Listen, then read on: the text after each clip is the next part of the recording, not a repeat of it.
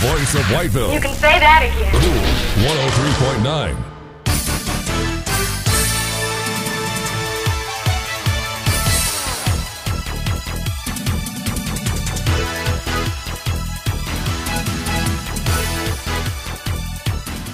Welcome to the Columbus Connection, a weekly public affairs program produced in, for, and about Columbus County, North Carolina. Now here's your host, the managing editor of Columbus County News, Jefferson Weaver.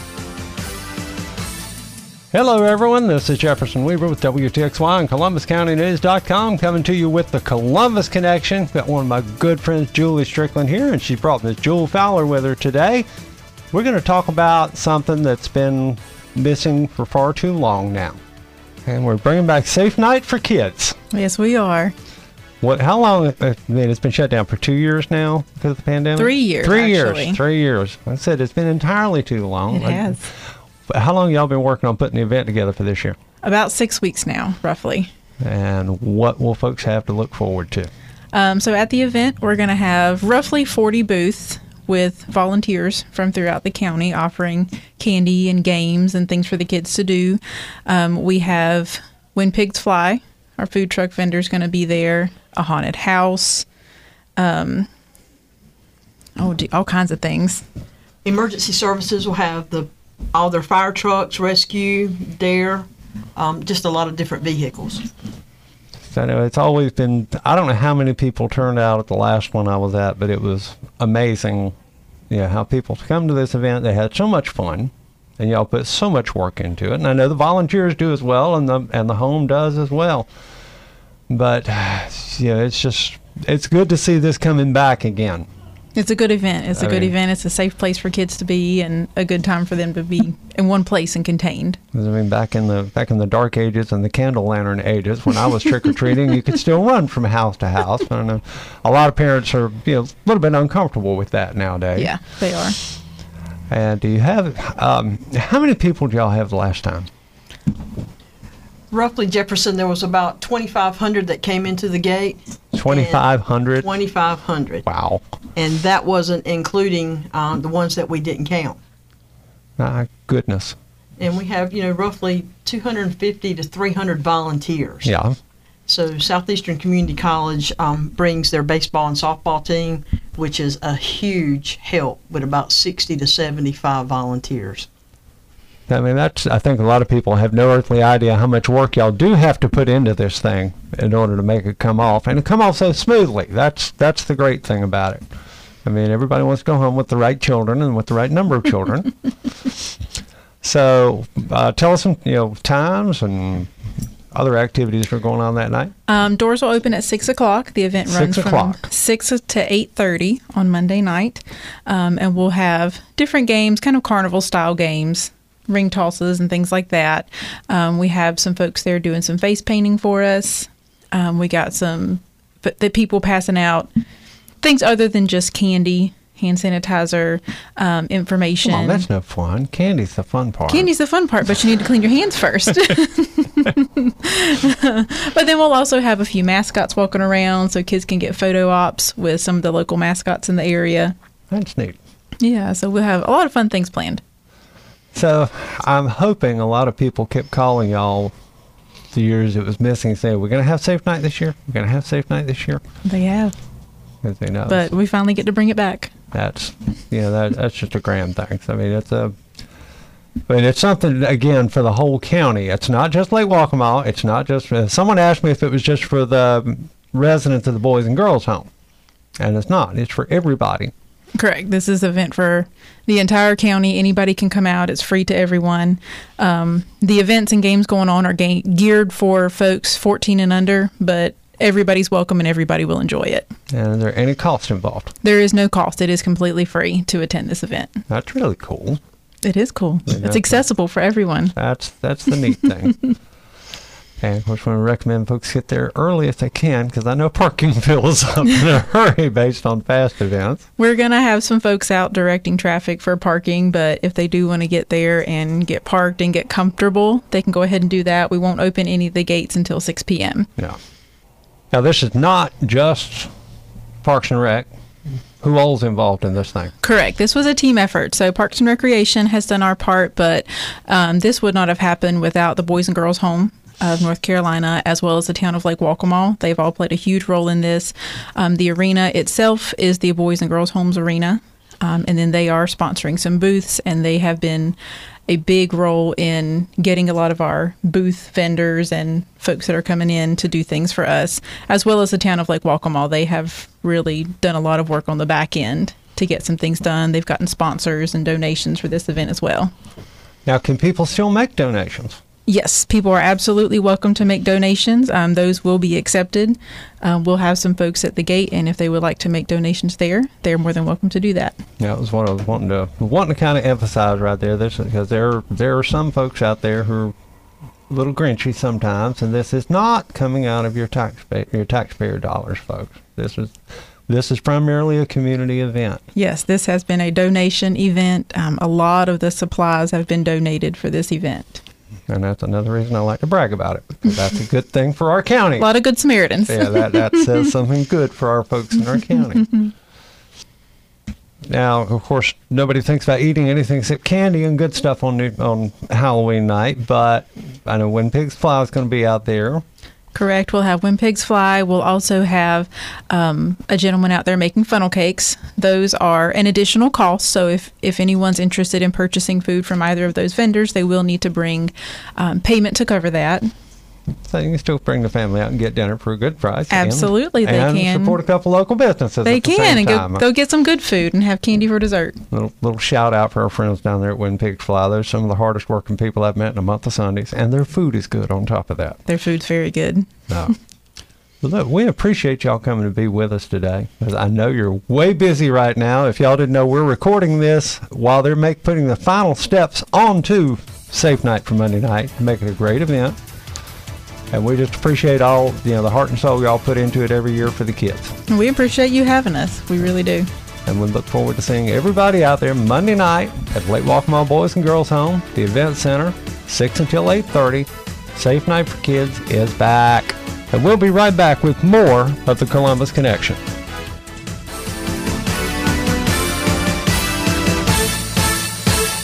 If you served in the Marine Corps, by now you know about the contaminated water problem at Camp Lejeune. If you were stationed or worked at Camp Lejeune from 1953 to 1987, you probably have a lot of questions. We have some answers. You could be entitled to compensation. Billions of dollars are being allocated to pay for damages to anyone stationed at Camp Lejeune during that time. Unfortunately, it appears that officials may have known the contaminated water problem existed and did little to protect their men. The Semper Fi Code was not honored. If you or someone in your family has developed a serious illness, including various forms of cancer, call this Camp Lejeune legal support line right now. You can't turn back the clock and change what happened, but you can certainly call right now and learn your rights as a Marine. Here's the number. 800-741-5819. 800-741-5819. That's 800-741-5819. Paid for by Legal Alert Line.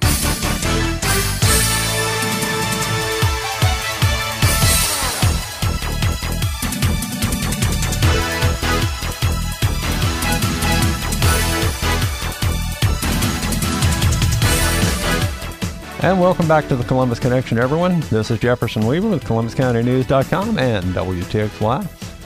A couple things going on lately. It made me feel good about our county the other week. We saw so many folks who came together to enjoy our county fair. Now, the committee really deserves a round of applause. They've been working on this event since the day after the gates closed last year, and it shows. County fairs were once a staple of our communities across the country. I never missed one growing up. I bet a bunch of y'all can say the same thing. But things have changed through the years. Thankfully, our fair is back and bigger than ever, and it really shows no signs of slowing down. This is a testimony to all that's good and strong about our community. Now, the Kevin Connor Memorial Run the other weekend is another example of the good in Columbus County. Kevin was a trooper, best often known by his Highway Patrol call sign B551. He was shot to death October 17, 2018 during a traffic stop. The suspect in that case faces the death penalty. Now, more than 900 people turned out for the first Connor Run through Whiteville. All proceeds from the run go to scholarships for high school students who want to pursue a career in law enforcement. Kevin was the third law enforcement officer I personally knew who has been killed in the line of duty. Donald Tucker was shot to death during an undercover narcotics operation in 1991. Jamie Collins died in a car crash during the pursuit of a felon in 2001. At the time I wrote this commentary, 54 law enforcement officers have been shot and killed in the line of duty this year. That's compared to 64 in all of last year, 46 in 2020, and 51 the year before that. The media reports and the Officer Down Memorial page show that there was an uptick in other types of officer deaths in 2020, some due to the pandemic, and at least some were related to the anti-police riots. 12 officers across the country were murdered in the last few weeks, including the off-duty Raleigh cop who tried to stop a teenage gunman in the suburb of Hedingham in Raleigh. 2 other cops were ambushed in Connecticut responding to a fake 911 call. In each of those cases, another officer was wounded but will survive. Now, the Raleigh mayor, in my opinion, was far too quick the other week to blame so-called gun violence for the shooting in the capital city. She spent several tearful minutes on television just a few hours after the shooting, even before the blood was dry in Hedingham. She was blaming guns, whereas she couldn't be counted on for a single strong word when downtown Raleigh was in danger of burning in 2020 during the riots. The Raleigh shooter was a teenager. In Connecticut, the shooters were convicted felons who had been banned from owning firearms. The 2 men charged with killing a Wake County deputy earlier this year were both convicted criminals, and it's questionable if they were even in the country legally. Regarding the man who allegedly killed Kevin Connor, well, that was Chauncey Askew's second alleged murder, by the way. Questions remain of why it took so long for the arrest to be made for that second murder, but that's a column for another day. None of the suspects in these shootings were legally in possession of a firearm. None of them. The only possible exception was the teenager, but state law requires that underage people have to have parental permission. I find it highly unlikely that the kid's parents gave him permission to go hunting for his neighbors. The problem isn't firearms, people. The problem is a lack of respect for the law, and that comes from politicians and poor upbringing. Yes, there are bad law enforcement officers out there who don't deserve our respect, but they are extraordinarily few and far between. I've always pushed for the maximum penalties for cops who do bad. If you're held to a higher standard, then you should fall that much farther if you violate the public trust. The same goes for politicians and bureaucrats, by the way. Now, I'm willing to bet that most of you had at least one firearm in your home. When I was growing up, we actually didn't. Not because my parents were anti-gun, but we didn't hunt, and we lived in a safe town. When the time came that I wanted to start hunting and trying competitive shooting, my parents broke me in on a BB gun, then a more powerful pellet rifle. When I showed myself responsible, I moved up to a single-barrel 12-gauge and eventually a .22 squirrel rifle. In each of those situations, however, they made sure that I had competent mentors who would never, ever let me forget the intrinsic danger and responsibilities of owning a firearm.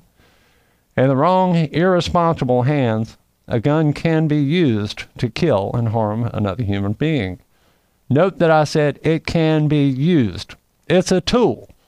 So is a hammer, an axe, a hatchet, a knife, a screwdriver, a machete, a tire iron, or a chainsaw.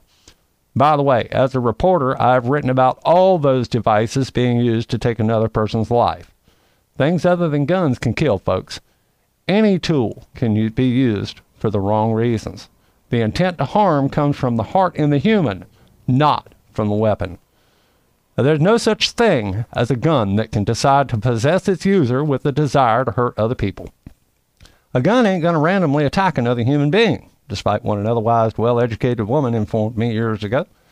After learning that I carry a handgun for defense of myself and others, she refused to allow her children to even be in the same room that I was in. Now, that's her right, even if, quite honestly, I was and am far less dangerous to the general population than her preferred bartender. It may sound high-toned and ridiculous, but the founders of this country knew firsthand the weaknesses of a disarmed populace. They wanted to be sure that future generations didn't have to deal with the same challenges. Sadly, we come closer and closer to a modernized version of that tyranny today, and we voluntarily accept it, even embrace it, for the illusion of safety. In these times when hoodlums and poor lost souls are becoming even more brazen about attacking law enforcement as well as civilians, I'm strongly suspect of anyone who doesn't have a way to defend their family. Response times to 911 calls in our area have improved greatly in recent years, but there's still a lot more bad guys too. Don't get me wrong. I cannot conceive of taking another person's life, even one many might think deserves to die. I don't want to be put in that situation. The death of another human being ain't my decision to make unless I'm on a jury or the life of another person is endangered. Again, I have no desire to hurt or kill another person, and I doubt any rational, sensible man or woman does.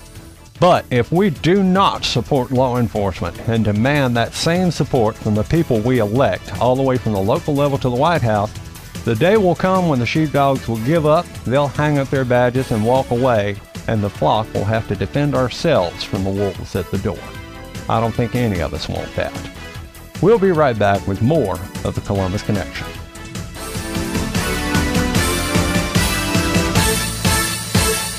Have you ever met a single person in your life that enjoys paying taxes? No, no one does. If you can't sleep at night because you have a huge problem with the IRS, I've got some free advice for you. This service is strictly limited to individuals that owe the IRS $10,000 or more in back taxes. And if you qualify, we can guarantee that you won't be writing a big fat check to the IRS, or our services cost you nothing.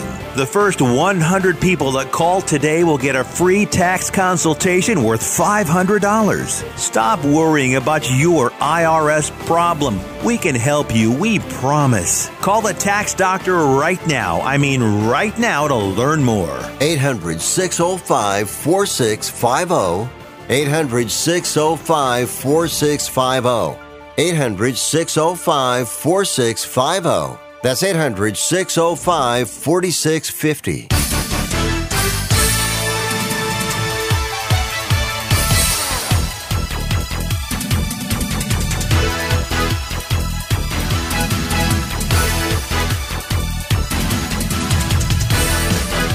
Welcome back to the Columbus Connection, everyone. This is Jefferson Weaver from ColumbusCountyNews.com and WTXY. Early voting has been gangbusters since it started October 20th. Some key races other than the now infamous sheriff's race are on the ballot, believe it or not. Contrary to popular belief, I'm not going to try to sway your vote either way. That's not my job. However, I am going to encourage you to go cast your ballot. There's absolutely no excuse anymore to miss voting. Between traditional absentees, early one-stop voting, curb service, and if you're like me, an election day traditionalist, you can cast a ballot. There's all kinds of ways to do it, folks. There's people in both parties offering rides to the polls. You can vote on Saturday, and we were even able to vote on Sunday this year, for crying out loud. Now, I personally find the Sunday polls to be unnecessary. It was fairly obvious early on that Sunday polls were going to happen, however, and the first one here was a big day for the Elections Board. Some politicians and party organizers have intermingled their campaigns with religion to the point that they need to be a little more careful, since someday we will all have to give an accounting before God, and there won't be an appeal to district court over that. You may remember a few years ago when our state passed a voter ID law. It was eventually struck down by the courts, even after being modified to the satisfaction of those who opposed voter ID. Now, I voted for it, and given the chance, I will again. It makes sense. You cannot cash a check, open a bank account, buy a vehicle, obtain some types of medications, purchase a firearm, purchase utilities like electricity, water, and sewer, sign up for government benefits, get health insurance, get a fishing license, or do any number of other everyday activities without some form of identification. I find it difficult to believe that there's a large swath of Americans without at least one form of identification as laid down by the General Assembly. We don't have a lot of people living without electricity, even though there are more out there without a bank account than you might realize. In general, though, the vast majority of us, especially people of voting age, have some form of ID. It's inexcusable not to have something when the state will give you a special ID for free if you don't have a driver's license, and any number of groups will happily give you a ride to get said ID. What's your excuse, folks? Why is it a hindrance to require that someone prove their identity before engaging in that most sacred of American rights, casting a ballot? Personally, I want to be dang sure nobody out there has tried to use my name to vote. The issue is not with preventing registered voters from voting, but in keeping those who would cheat the system from using someone else's name to cast a ballot. I noticed in the last election, when voter ID was a hot issue, quite a few folks actually offered a driver's license, military or college card, or other ID. Some of it was confusion about the suspended law, but some, like me, were just making a point. I want to protect my vote as much as anyone else. I take steps to protect my home, my family, my pets, my health, my friends, and my other rights. Opening my wallet and showing a little plastic card is a minuscule effort compared to the steps needed to protect other God-given constitutional rights. Maybe if we get a change in the state Supreme Court, the constitutional amendment for voter identification can be brought up again. With millions of new people being welcomed into our state and the country today, and far more than you might think are coming into our area, the need for voter ID has never been more vital to the preservation of the democratic process. ID doesn't hinder your rights as a voter. It protects your right to vote by preventing other people from stealing that vote. I personally am a bit cautious of any politician, elected or otherwise, who is against an American citizen ensuring that only he or she exercises their personal rights. Thank you for being with us on the Columbus Connection. Remember, you can find us on demand on Spotify. Opinions expressed on this program don't necessarily reflect the views of our management or sponsors, but y'all are grown up enough to agree to disagree. In fact, dissenting opinions are welcome. Email me at jeffersonweaver@columbuscountynews.com, and we might even read your opinion on the air. For WTXY and columbuscountynews.com, this is Jefferson Weaver.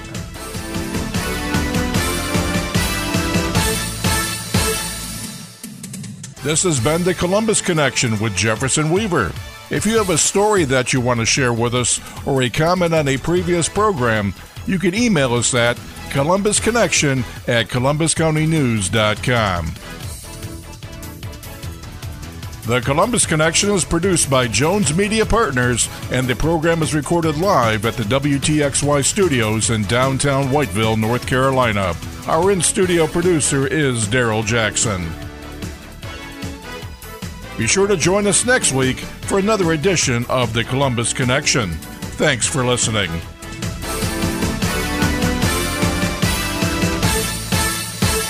Whiteville's hometown station, Cool 103.9.